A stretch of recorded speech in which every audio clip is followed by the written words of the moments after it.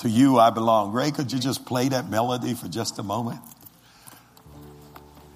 It's good to know that when we gave our life to the Lord Jesus Christ, we gave him everything. When I came to an altar to give my life to the Lord, somebody was singing a song called I Surrender All.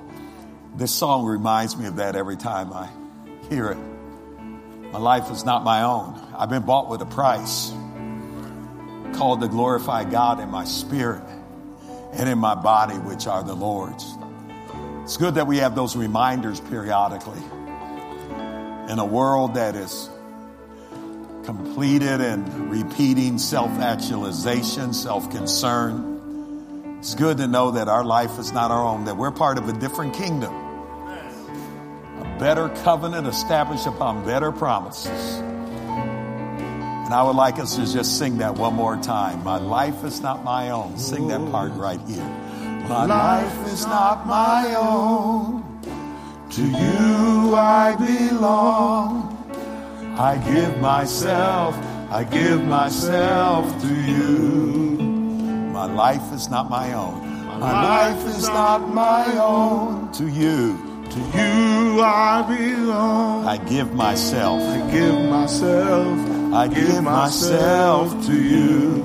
Sing it one more time. My life is not my own. To you I belong. I give myself to you. I give myself away. I give myself away. I give myself away so you can use me. I give myself away.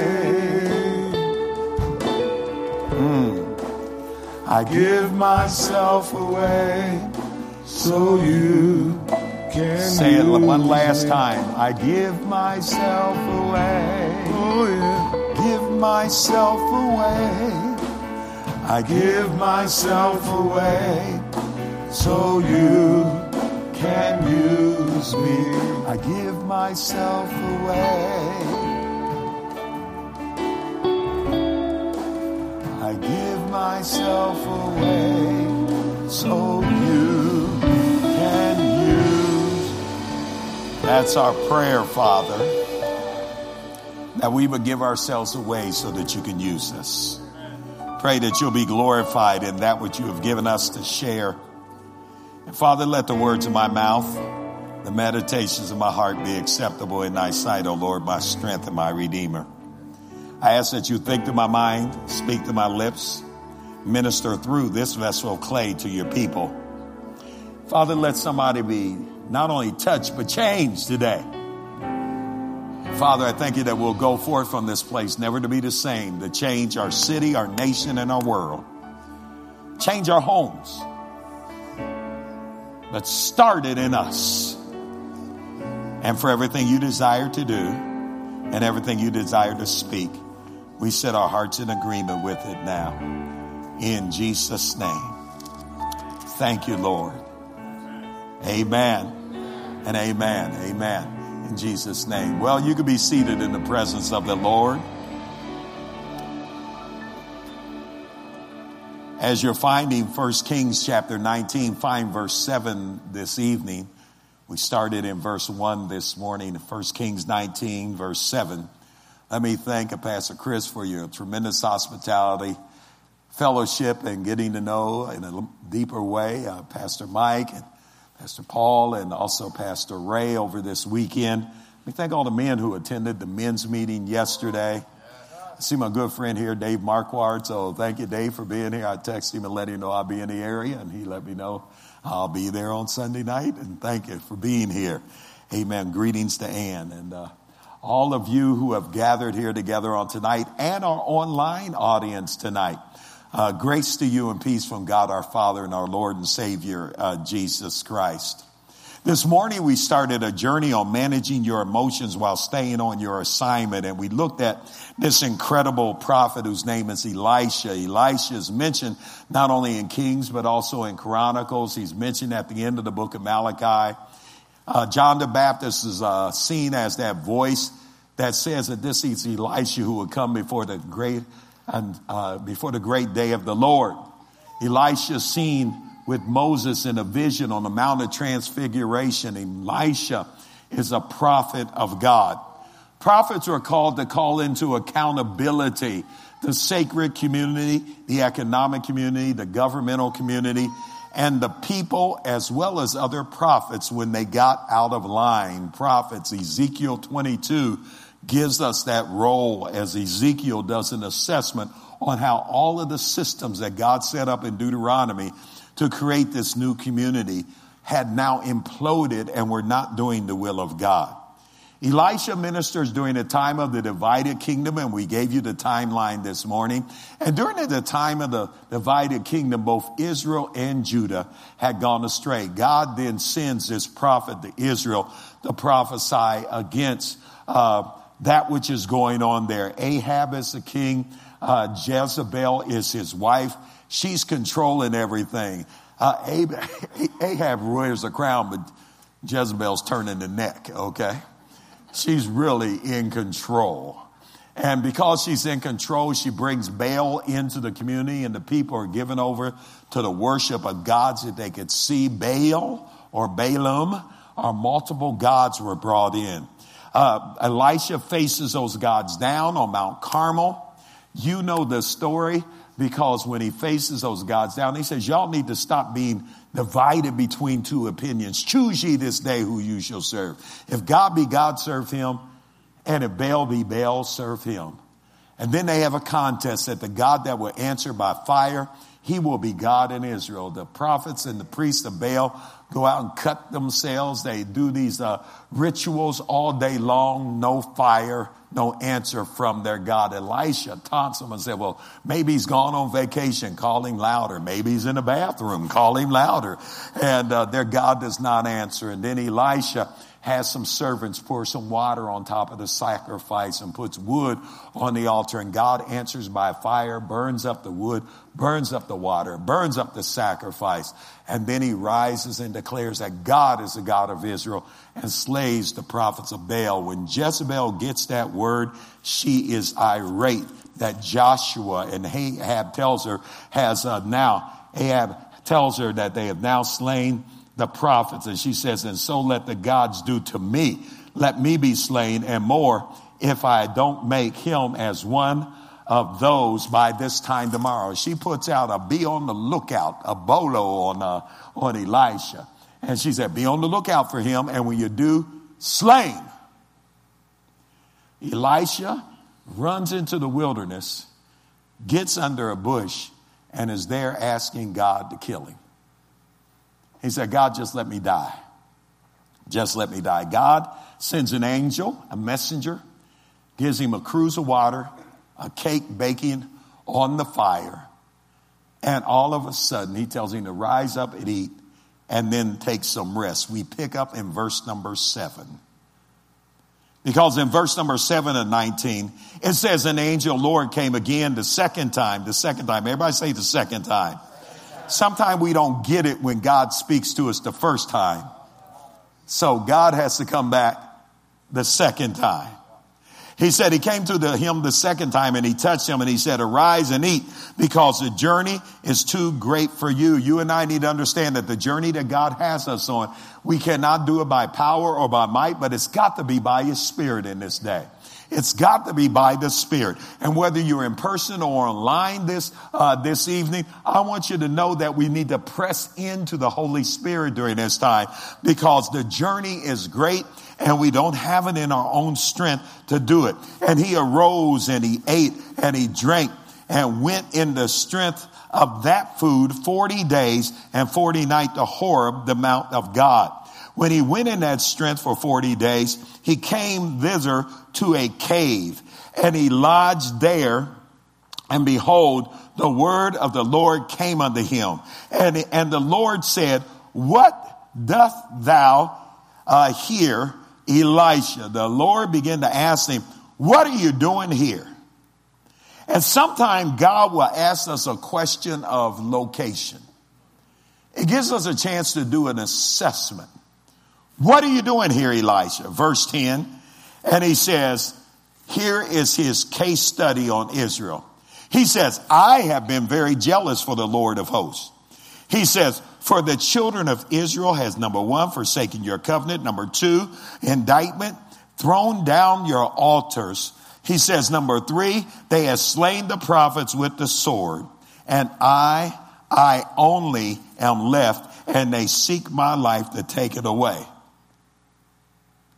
The Lord then says unto him, he says, you go forth and stand at the mountain of the Lord. And behold, the Lord passed by with a great and strong wind and rent the mountain, and that is stone started falling off the mountain, and he brake it into pieces and the rocks before the Lord, but the Lord was not in the wind. And after the wind, an earthquake, but the Lord was not in the earthquake. And after the earthquake, a fire, but the Lord was not in the fire. And after the fire, a still, small voice.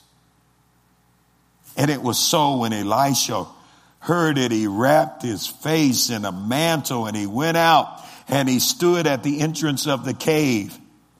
And behold, there came a voice unto him and said, what do you do here? What are you doing here? What doth thou here? In verse number 14, the second time, or 13. And he says, I have been very jealous for the Lord God. He says, and for the Lord God of hosts. He says, because the children of Israel, number one, have forsaken your covenants. They have torn down your altars. They have slain the prophets with the sword. And I, even I only am left, and they seek my life to take it away. He says, and the Lord said unto him, go, return thy way to the wilderness of Damascus. When thou hast come, anoint Hazael to be the king of Syria. And Jehu to be the son of Nimshi, thou shalt anoint to be the king over Israel. And Elisha, the son of Shaphat, of Abel Meholah, shalt thou anoint to be a prophet in thy room. And it shall come to pass that him that is escaped the sword of Hazael shall Jehu slay. He that escapes the sword of Jehu shall Elisha slay. Yet I have left me 7,000 in Israel, all the knees which have not bowed unto Baal, and every mouth which has not kissed him. The word of the Lord. I stop here because now God gets into some solutions. And one of the first things that God does is he helps us to pull our lives back together when we're exhausted. In other words, it kind of shakes us and says, okay, get it together. What are you doing here? You've declared to the community that I'm God. You're declared to the country, I'm God. You're declared that you are my man. What are you doing here? What are you doing here asking me to kill you because a woman has said she's going to take your life? What are you doing here? He has gotten up, he's eaten, and now he's gone from a bush to a cave. And in the cave, the word of the Lord comes to him. He gets an indictment, and this is an indictment that's happening throughout the nations. In the United States, we wrestle against this indictment because some people, even in our kingdom, have substituted nationalism for the kingdom of God, nationalism for their faith in the Lord Jesus Christ. We have forsaken the covenant of the Lord. He says, listen, what are you doing here? And he says, because I've been jealous for the Lord, but they've forsaken your covenant. Then he said they've also thrown down your altars. Altars are a place that we come. In a prayer line, God touches you, but in an altar, you learn how to touch God. An altar is in your home, but an altar also needs to be in the corporate gathering. Because an altar is a place where we learn how to get a hold of God. And friends, there are going to be some times in the days that are to come, you can't wait for your life group to come. You won't be able to wait for somebody to respond when you call. You have to be able to know how to get a hold of God for yourself.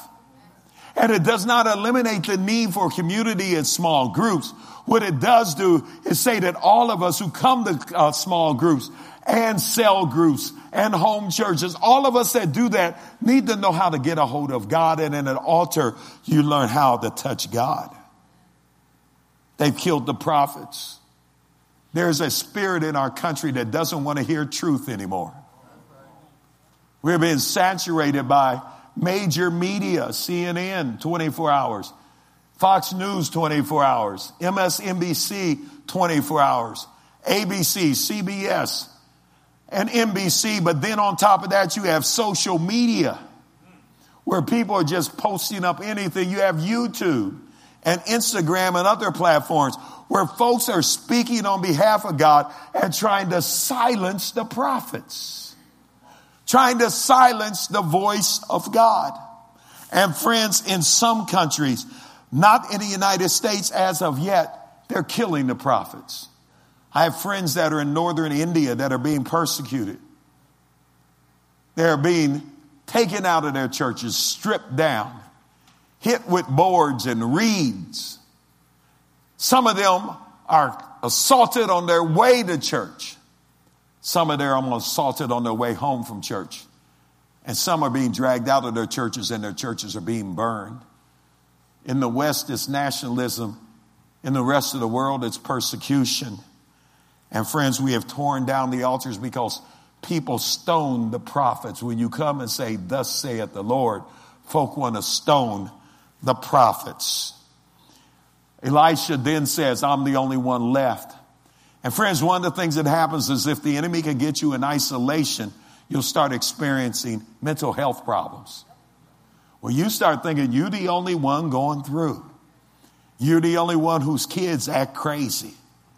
You're the only one whose spouse is out of sorts. You're the only one going through economic problems. Thank you. You're the only one that's going through a threat of job loss. I have people in our church now who have gotten used to working from home for 2 years, but now corporations are calling them back and saying, "You got to come back in for 3 days." There's a major rebellion corporately in my city because folks say, "I don't want to come back 3 days. And if you don't have a stay-at-home option, I'm going to find me another job." Okay, I see some hands being raised up in here. Praise the Lord.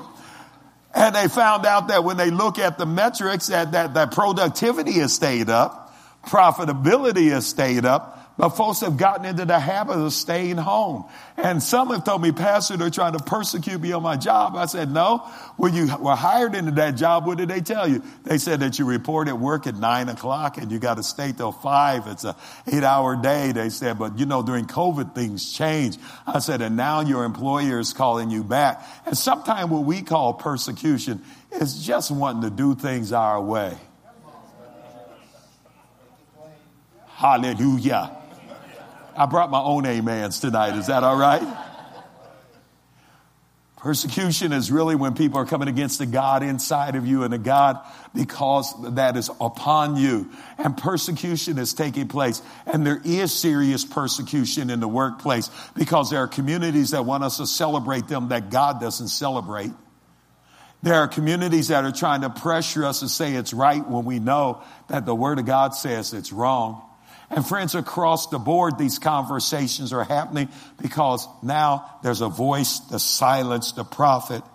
God, I'm the only one left, and they come to take my life. I found out that I'm not the only one left, but if the enemy can isolate you and make you think that you're the only one goes through and nobody really cares for you, then all of a sudden we can get exhausted and say, "God, if this is the way it is, just take me out." You know what God does? God in verse number 11 of this text, as I get ready to move to our notes, says, "Come forth." to the mount of God. And he comes forth to the mount of God. And when he comes out there to the mount of God, he comes out and God begins to take him to the mount of God.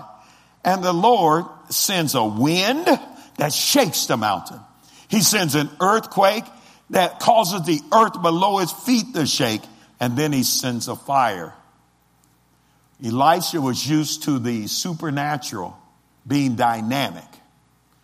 And if you look for the supernatural, if you look for the supernatural only in the spectacular, you can miss the Holy Ghost.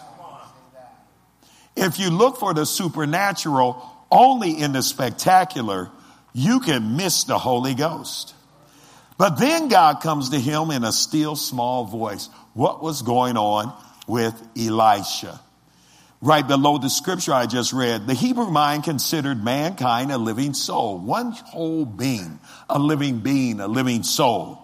A living soul in Genesis chapter 2 and verse number 7, it says, and the Lord formed man out of the dust of the ground, and he breathed into his nostrils the breath of life, and man became a living soul. The Hebrew mind sees man as integrated living, spirit, soul, body. You're a living being. You're a whole person. But the Greek mind saw man as a spirit, soul, and body.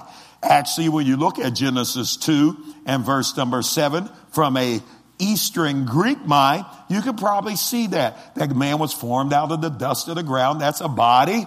God breathed into him the breath of life, and that would be his spirit. And man became a living soul. He had thought, he had will and intellect and emotion. But the Greeks really separated those. They said man is a spirit. That's his divine connection. It's invisible. It's internal. It's spiritual. Man has a soul. It's his will, which is his desires, his intellect, which are his thoughts. It is his emotions, which are his feelings. And then it says, and then he has a physical body to hold his spirit and his soul. 1 Thessalonians 5:23, where Paul speaks in. Paul was a Jew who understood the wholeness of God, that man is a living soul, but he was raised in a Roman culture and influenced by Greek culture. He says to the church at Thessalonica, the very God of peace sanctify you wholly. I want to make you whole, one new unit. And I pray that the whole spirit and soul and body be preserved blameless until the coming of the Lord Jesus Christ. And friends, sometime you and I, we begin to live a divided life because our feelings are over here and our body is tired and our spirit gets a little weary. And what happens is in those moments, we can want to be out of our exhaustion in those areas. We can want to resign and quit. I want you to understand what those two worldviews, the Hebraic worldview and the Greek and the Hellenistic worldview, God wants you to be made whole. He wants your spirit whole. He wants your emotion whole. Now, the Greeks actually had different philosophies on how to handle emotions. In Acts chapter 17, they had some people that were called Stoics. Stoics believed that you should be non-emotional.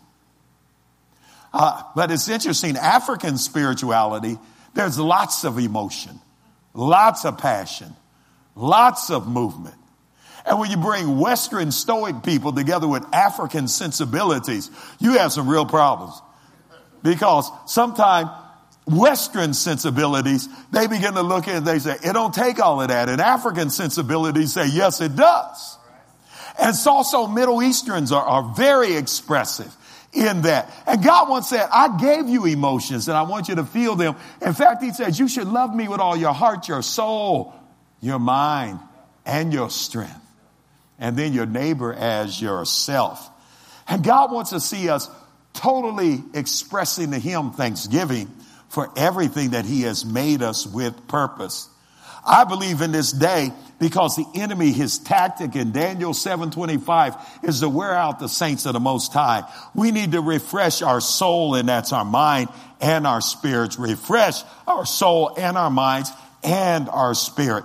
And I believe that when we refresh our soul and our minds and our spirit, we need to, like Elisha, when we feel that we're down, get up, arise, and have a good meal and refresh and refuel your body first. I have a trilogy that I use: good food, good water, good exercise. And I think that that's important, but God said, turn your trilogy into a quartet. You need to have good food, a good diet. You can't live on junk food all the time. It tastes good to the taste buds, but it will not give your body the fuel that you need to last for a long time. Good food, good water. Sports drinks are good. Starbucks, if you can afford it, has its merits. But we need water to flush out our system. Friends, we need exercise. Paul said, bodily exercise profits a little. You and I ought to get the little that it does profit. So walking, counting your steps, making sure that you stay in motion so that you can stay in motion. And look at your neighbor and say, keep it moving. Okay, look at him again. Say it with a little energy. Say, keep it moving. Yeah, because if you don't move it, you're going to lose it, okay? Yeah, so keep it moving. And you can do anything from chair exercises to walking, but good food, good water, good exercise, and good rest. All of those help to refresh the soul and the spirit. And what happens is, once we are well rested, then listen, point number one and key number one, you can redirect your attention to the voice of God. See, God would not be in the earthquake. He would not be in the wind. He would not be in the fire. But this time God comes in the still small voice. And when God comes in that still small voice, this morning we talked about be still and know that I am God. I have found out in this portion of my life, God speaks to me more. God speaks to me more in the quiet times of my study and in the quiet times of my meditation and my reflection, so that I can give out some thunder and lightning over the platform and over the pulpit. But it's in the quiet times that I hear his voice and I get clarity so that the message can be clear and it can be concise and it can be compelling and it can be convicting so that people can come to the Lord Jesus Christ. And we need to direct our attention to the voice of the Lord, but it may not be in the shaking of the wind. It may not be in the shaking of the earthquake. It may not be in the fire this time. It may be when he comes with his still, quiet voice. Psalm 84 verse number 10 says, listen, a day in your courts is better than 1,000. I'd rather be a doorkeeper in the house of the Lord than to dwell in the tents of the wicked. The doorkeepers were the men that stood at the door of the tabernacle. And this guy said, I'd just rather be on the outside of the door, but be in your presence as opposed to dwelling in the inside of a tent. And when I'm still, I can hear the voice of God from others, from the corporate worship. Redirect your attention to the voice of God. When I direct my attention to the voice of God, I hear God saying things like, I am God.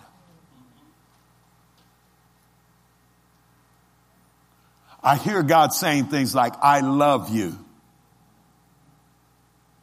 I hear God saying things like, I'm good. I hear God saying things, I'm for you. Oh, this was one that was big for me. I hear God saying things like, I'm with you. When you were in trauma, I was there. When you were in pain, I was there. When you experienced death and loss, I was there. Man, when you were in abuse, I was there. When you had your greatest victory, I was there. When you had your greatest defeat, I was there. When you were on your mountaintop experience, I was there. When you were in your lowest valley, I was there. I need to direct my attention to the voice of God to know that he's with me, that he's for me, and that, listen to this, he's not finished with me. See, you got to understand, if you're going through a negative situation, Dr. Edwin Lewis Cole taught us, God never ends on the negative. And if you're going through a negative situation right now, God is not done. Listen, you can say, okay, it's tough right now, but God's not finished. Because he's not finished. See, I'm confident of this one thing, says Philippians 1:6. He that begun a good work in you is going to perform it right up until the day of Christ. He's going to keep on working and constructing and orchestrating and directing until Christ be formed inside of you. Whether you're online or whether you're in person, redirect your attention to the voice of God, and that's prescriptionary. It's one of the ways that we can make it out of the exhaustion. Point number 2, return to your assignment. Elisha wants to quit. Elisha wants God to kill him, and God said, I can't kill you because you're not done. And friends, sometimes when you think about, I just want to go to heaven, God said, you can't come to heaven because you ain't done. I've heard some people in our city praying, God, just rapture us out of here. And God said, I'm not rapturing you anywhere because you ain't done. And how can you really want to escape when you got family members that are not saved? How can you want to escape when you have people that are out there that have gender identification confusion? How can you want to escape when you have people that are out there struggling with addictions? How can we want to escape when we have people that the enemy has them in his crosshairs and he wants to take them out, kill them, and take them to hell before they know Jesus? No, we can't quit because God's not done. And when God comes and talks to Elisha, and he repeats all of that which God has said to him, Elisha just kind of wraps his head in a cloth, and he comes out and he talks to God. I look at verse 13, and it says, and it was so that when Elisha heard this, he wrapped his face in a mantle, and he went and he stood at the entrance of the cave. I've been told that when you get arrested, they take what they call mug shots. I've been told this. And when they stand you in front for the mug shot, they put this large light in front of your face so that you look all crazy when they take the mug shot.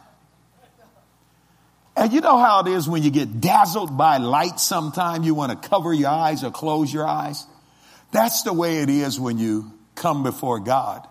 Sometimes because God is light and there is no darkness in him at all, it kind of dazzles us at first. It's like trying to look into one of these studio lights. And even though they have softened the light now, it still kind of dazzles you and it kind of blinds you. You want to put your hand over your head, but you know that God's voice is coming from that light. He comes out to the entrance of the cave, and God starts speaking to him. And God says, you can't resign because you're not done. And when God goes through this and he begins to give the indictment of the Lord, the first thing the Lord says, go back to your assignment. First of all, you can't quit because you're not done. He says, you're not done because you have not trained anybody to follow you. Look at your neighbor and say, he's coming to you right now. He's coming to you right now. You cannot quit until you have trained somebody to take your place. Because the final part of any leadership journey, whether you're a parent or whether you're a teacher or whether you're a professional or whether you're a minister, is succession. Joshua succeeded Moses. That was service succession. He was called Moses' minister. He was successor because he served Moses. Aaron's succession model, he said, Moses told Aaron, you take your sons, Nadab, Abihu, Ithamar, and Eleazar, and you make them priests after you. So to be a high priest, you had to be the son of a priest. It was sonship succession. The priest had to be qualified. And people say, well, why did Moses select his sons to be there? God said, no, Moses, yours is going to be service succession. Your sons, though, will be numbered with the Levites. They'll still be part of the community. They will serve in the worship team. He said, but they will not be the leader of Israel. Moses' sons served with the Levites and was numbered with them. It's interesting when you look at the Levites, kind of an interesting group.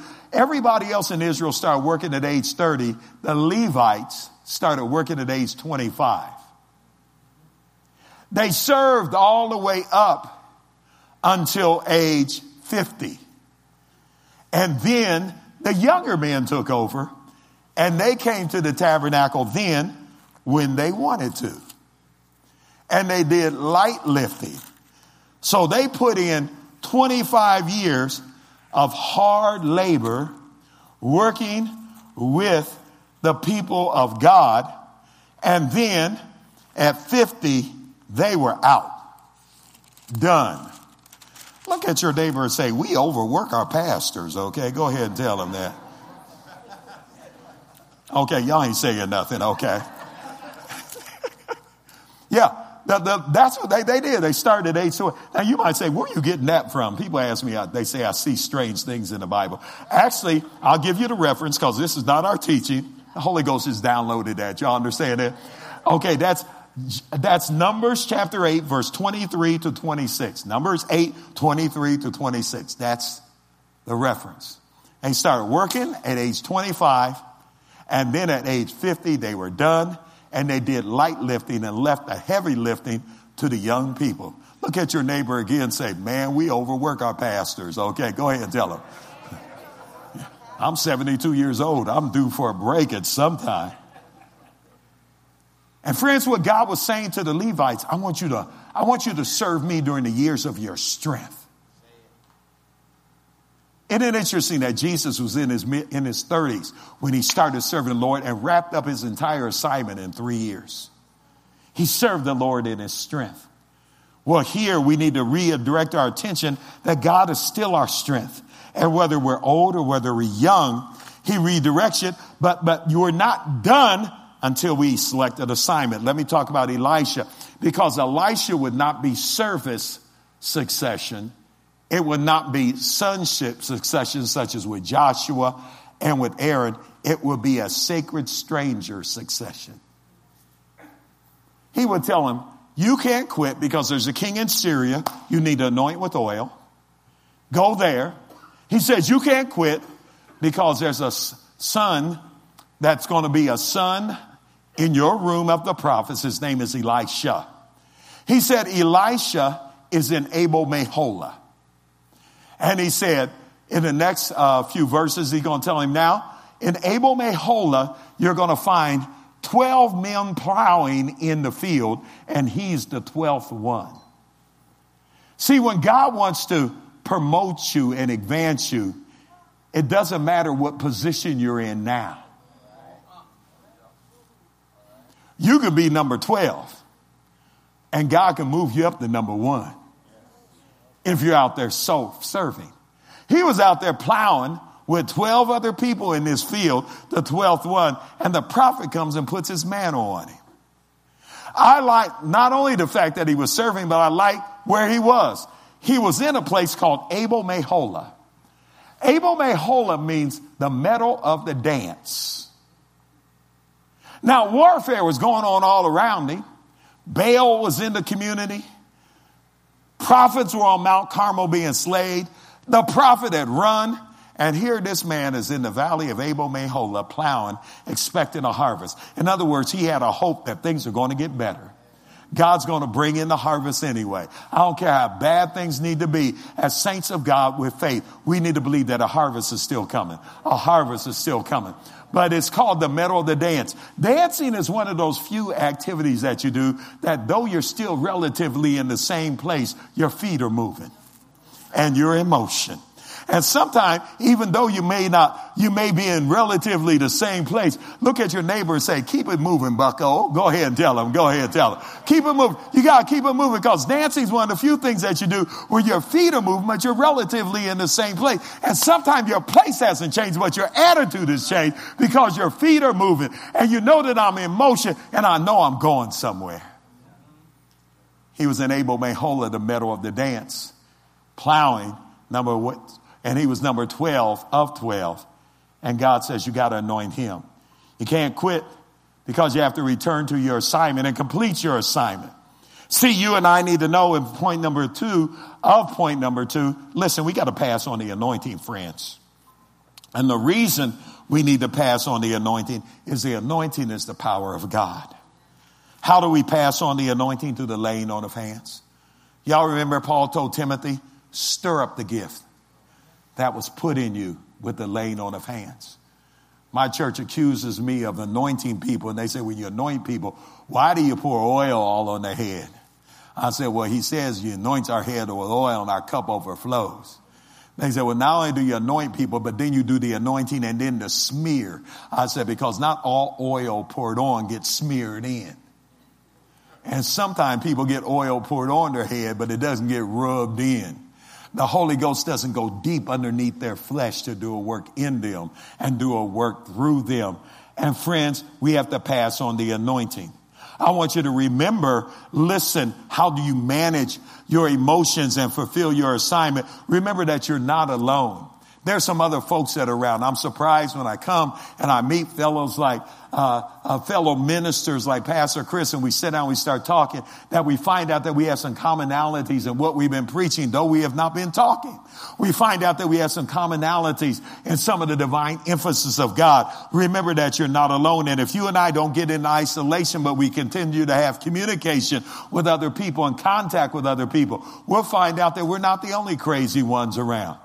We'll find out that we're not the only ones God's talking to.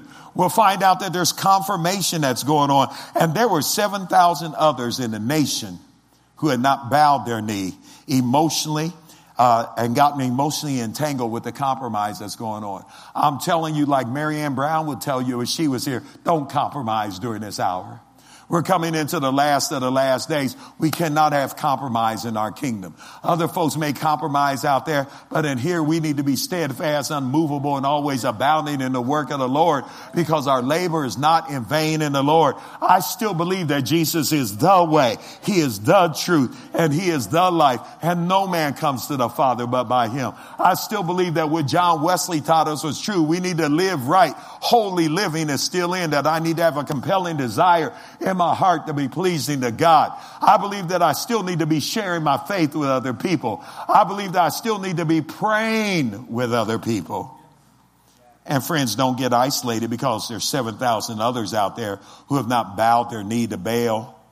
Listen, finally, there are others out there that are waiting on you. And I think about if you and I quit, who's going to be missed that was waiting on me?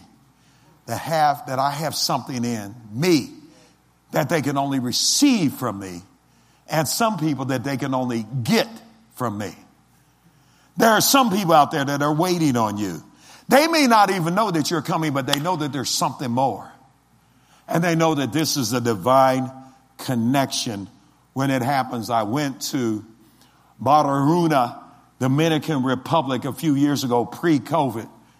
This young man there started a church. College students were coming to his church. It was growing, and the last day that we were there, I prophesied to him about the expansion and the growth of the ministry, and they were meeting in a hotel ballroom, and eventually I told him that God's going to give you property.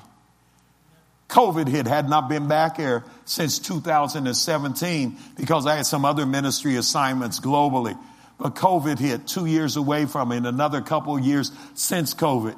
And I get a phone call through a member of our church, one of our ministers, Dorcas Hernandez, and say, listen, the pastor from Barahona, he's in Indianapolis ministering, and he wants to drive 3 hours from Minneapolis to come meet with us. He came and we met last Thursday night, and when we met there, he sat down with us and he said, I want you to know that we need you in Barahona because the word that you prophesied, he said, in the model that you gave us, he said, I took notes, translated them in Spanish, and he said, and I preached them in every Spanish community around that area. He said, but now the city has come to us and given us a property in the middle of the city to build a new church in the middle of that city. He said, that's unheard of. He said, because your team came and prophesied to it. He said, we believe that you were sent to us as an apostle to speak a word of the Lord for us in time. Somebody's waiting on you. You may not know who they are and where they are, but you have something in you that only you can give them. You can't quit because you're not finished. Others are waiting on you. You need to remember that the Lord has not abandoned you. In other words, he's not left us to ourselves. He's not left us to Jezebel. Praise the Lord. He's not left us to a weak-backed man like Ahab, and he's not left us to Jezebel. Jezebel's not going to win, neither is Ahab. And I want you to know that no matter what Jezebel's done, she's going to be thrown over the walls and her bones are going to be eaten by the dogs. I want you to know God has not abandoned us. And friends, I've just discovered in life of walking with the Lord that even there are times when I know the Lord has even picked me up and carried me. I know that the place that I went through was so tight. And Pentecostal church used to say, my soul looks back and wonders how I got over. Sometime if we had not been, the psalmist said, if it had not been for the Lord that was on my side, where would I be? And friends, there are times we don't know how we made it. And I believe it's in those moments that the Lord energizes us and strengthens us with might by his Spirit. And we don't know how we woke up in the morning. We don't know how we got in the shower, packed our lunch, got all of our work together, went to work, was productive and went to work, came back home safe and stayed clothed and in our right mind with all the pressure that was on us. That was the Lord that brought us through that pressure. He has not abandoned us, and whether you're in person or online, I want you to know that he's still with us. You see, there are others who have not, that you have not met, who are with you and for you. Because these 7,000 that were in Israel would prove themselves to be people that would be warriors for the cause of God. And I need to manage my emotions when I'm saying, God, just take me out. I remember one time when I got up one morning and, man, I wasn't feeling good in my body.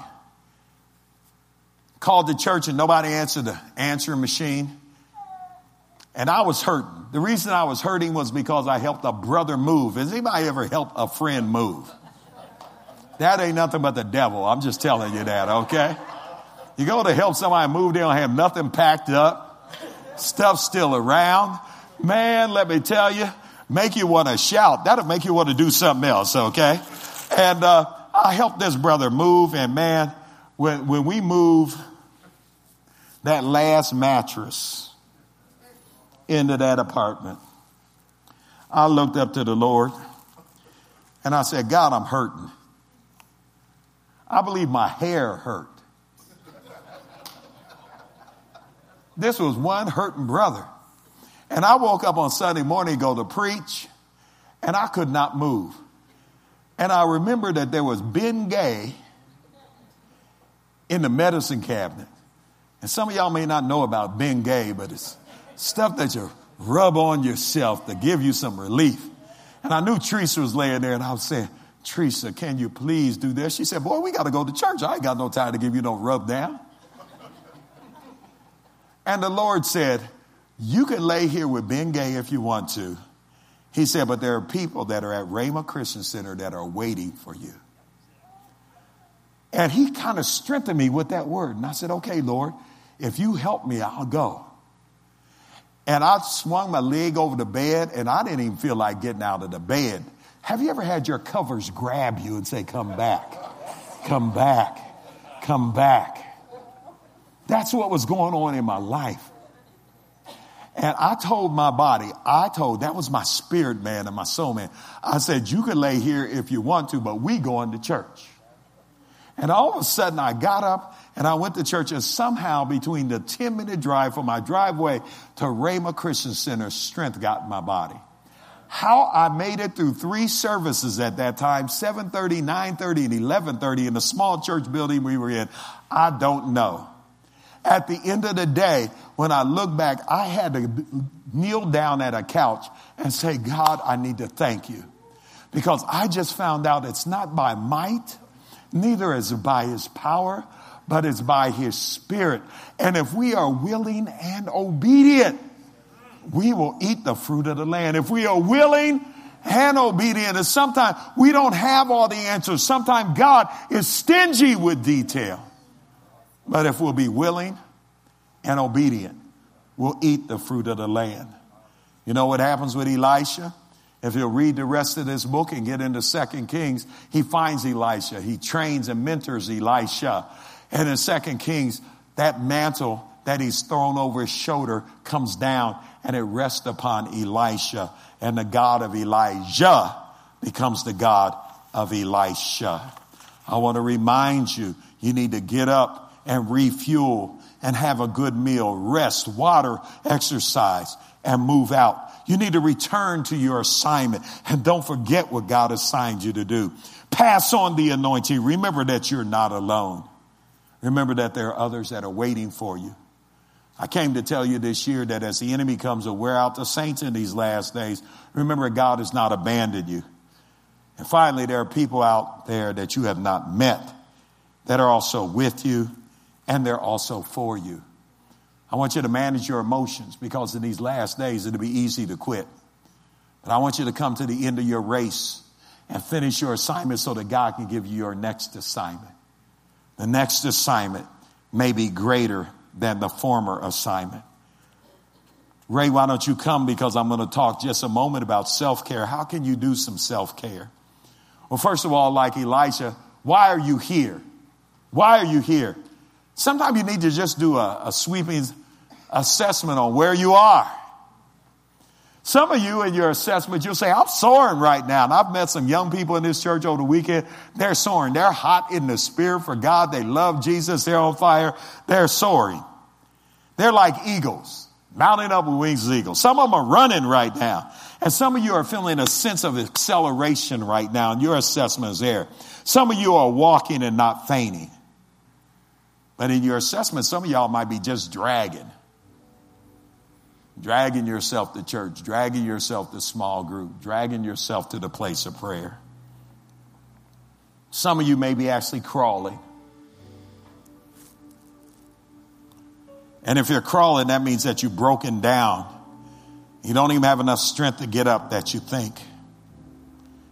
Some of you may be in critical care. You're saying, I gave to everybody else, but now I need somebody to give to me. Some of you may be in intensive care units. You have people that are aware of your condition and they've come around you. I want you to receive the care that they're giving to you right now, because you've had a time where you've given to everybody else, like the Shulamite woman in Song of Solomon chapter 1 and verse number 6, as she comes in and she says, listen, I've given to everybody in their vineyards. My brother sent me into the vineyard and I gave, and I've kept their vineyard, but my own vineyard I have not kept. And now you're the one in ICU. And now it's time for you to receive ministry, because listen, it's easy to give in ministry, but healthy relationships are giving and receiving. Some of you may be on life support. You know the only way you're making it is because of the prayers of others. And there are always those around the church who will come and find you no matter how quick you try to get out of a door, because you are the one that has the prayer for them in this church. And those are ones that are on life support. And I've learned just to slow down my stride, because sometimes somebody say, Pastor, I just need you for a moment. Slow down my stride, because here's somebody on life support and they need regular attention. And some may assess themselves, I'm on life support. There may be a few in you in here that are cold blue. Okay, y'all, I'm just doing assessments, okay? They have called the triage team. They have called the medical team, because there's been a breakdown critically in vital systems. And friends, if you're in cold blue, I want you to know that the Lord is with you. I've had members in our church, and they told me, they said they called cold blue on me 3 times, and Pastor, here I am. Because they said they came and they fixed what's going on. And I remember that even if you're critical and they call cold blue on you and they think you're done, you're finished, you're out, you can get back up. Some of you may be in a place in your assessment where you're past cold blue. Now they're saying, call the chaplain. Somebody thinks you're getting ready to die. You're just not going to make it. I want you to know, even when the chaplain comes, if they know Jesus, there's resurrection life there. I have a lady named Sister Sadie in our church, and they had called the chaplain, and the chaplain called me and said, she's calling for a pastor. We don't think she's going to make it through the night. I came in, she was unconscious, and I laid my hands on her and prayed for her. Sang some songs in my spirit over her. 3 days later, they called me back and said, Sister Sadie wants to speak to you. And she spoke to me and she said, I remember when you came. She said, Pastor, life was being drained out of me. But you came and laid your hands on me and strength started returning to you. And I want you to know that even if you're at that place where they've called the chaplain, there is resurrection life. And I don't know where you are in your assessment, but God can meet you along any way. And I want everyone to stand, and if you feel like you need to come to this altar because you've kind of located yourself and you said, I've been wearied, I've been exhausted, I just need God to pull me to the front of the cave and talk to me in that still small voice. Just come on right now. If you find yourself, in that place, just come on to the front right now and just join me for prayer. And I see young people coming as well as older people coming. I see men and women coming because it's all right. Because at an altar, this is where we learn to touch God. Anybody else who needs to come? Maybe you're just weary of the rigorous routine that's going on. And if you're there online, just raise your hand and come into agreement with what I'm getting ready to pray. Because in these next few moments, this may be the moment that will change your life. I rebuke every suicidal thought that may come your way that says, just go ahead and just stop and end it all. I want you to know, no, we're not going to do that because God is not finished with you yet. God is not ready for your resignation, but he's here and he's with you and he's for you and he's here for you. I want to call also a second group, and that's a group of encourager. And if you know any of these folks that are up here, I want you to know and just come and put your hands on their shoulders because you're going to be their intercessors. You're going to be their team that's going to be praying for them. And anybody who just feels led and you say, I know that one, let me go just put my hands on their shoulder. Just come on. And I see men and women moving because in this season in the Lord, it's not just one man of God that comes and just lays hands on everybody, but just lay your hands on somebody's shoulders right there and make sure everybody has somebody touching them right now. In the name of Jesus. This is what we call body ministry in Columbus, Ohio, because sometimes the body needs to minister to the body. Do you hear me? Those that are in the crowd, don't be inactive. And those that are at home, if you have somebody with a hand raised, I want you to know, find and go to them and put your hands on them. And I'm going to lead in prayer. And those that are standing behind, now you are not at work, you are not at school, pray for them. Pray loud enough for them to hear you. Pray right now. Those that have your hands laid on somebody. Those that are in the sanctuary, pray. And I'm going to also pray. In the name of the Lord Jesus Christ, I just come before you today, Father. And I thank you and I believe you today. Father, that you're restoring and renewing strength. Father, I thank you and I praise you today that these that have waited on you shall renew their strength. I thank you, you're taking them for where they are. Father, there's pressure in school. There's pressure at work. There's pressure in the marketplace. There's pressure in ministry. But in the name of Jesus, we will not succumb to the pressure. In the name of Jesus today. Father, I pray that there will be a release of your bounty and of your grace and of your strength to them in the name of Jesus. Now, Holy Spirit, come and strengthen them with might by your Spirit on the inner man. In the name of Jesus. And Father, to that one that's online that said, I just can't make it. I don't know. It's not working for me. It's worked for everybody else. Father, I rebuke that thought that says it won't work for them. Father, because you have people that have come from the north, south, east, and west, and it's worked for all of them. It can work for these in the name of Jesus. So, Father, I come now and I lay my hands on these in agreement with those from this church and from this body. And in the name of Jesus, I just thank you today, Father, for what you're doing right now. In the name of Jesus, be renewed, be refreshed. In the name of Jesus, be renewed, be refreshed. In the name of Jesus, be renewed and refreshed. Take his yoke upon you. Learn of him. He is meek and lowly in heart. You'll find rest unto your souls. Hey, man, God's not done and he's not finished. He never ends on a negative. He always ends on a positive. And in the name of Jesus, I lay my hands on you. Renew your strength in Jesus' name.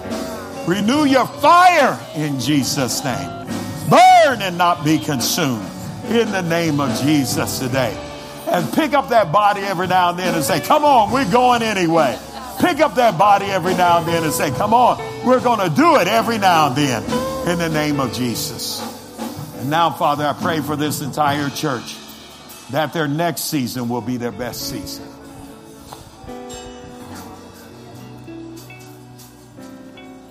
I pray for all of those that are weary. Pray for those that are like Elisha, just got wore out by the circumstances around him. Father, I pray for covenant renewal, altar renewal. And Father, I thank you that we want to hear the prophets. Let us hear your voice. Father, if it's not in the wind or in the earthquake or in the fire, let us hear that still small voice in Jesus' name. To your name be glory, to your name be honor, and to your name be praise. For those standing in this congregation, I want to give you a prayer for yourself. Ask the Lord, what is my next? Because God has a next place for you. That next assignment. What's my next? And Father, I pray that you'll open up the door of revelation to those that are online and those that are in this sanctuary. And you'll reveal to them their next assignment. Father, let them lay hands on somebody. Let them impart the anointing.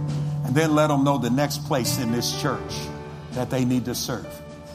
And Father, we know what's been done. We know our history. By revelation, show them their horizon in Jesus' name. That's their next in Jesus' name. Now come and seal this word that we've ministered. And Father, with your mouth is spoken, let your hand now perform in Jesus' name. And everyone say it. Before you move from the space where you are, pray this prayer after me. It's a confirmation that Jesus is Lord of your life. And if one of you is watching online or here in person and you haven't made Jesus Lord of your life, he's the great fixer in your life. Pray this after me. God in heaven, today I come to you. I believe with all my heart Jesus is Lord.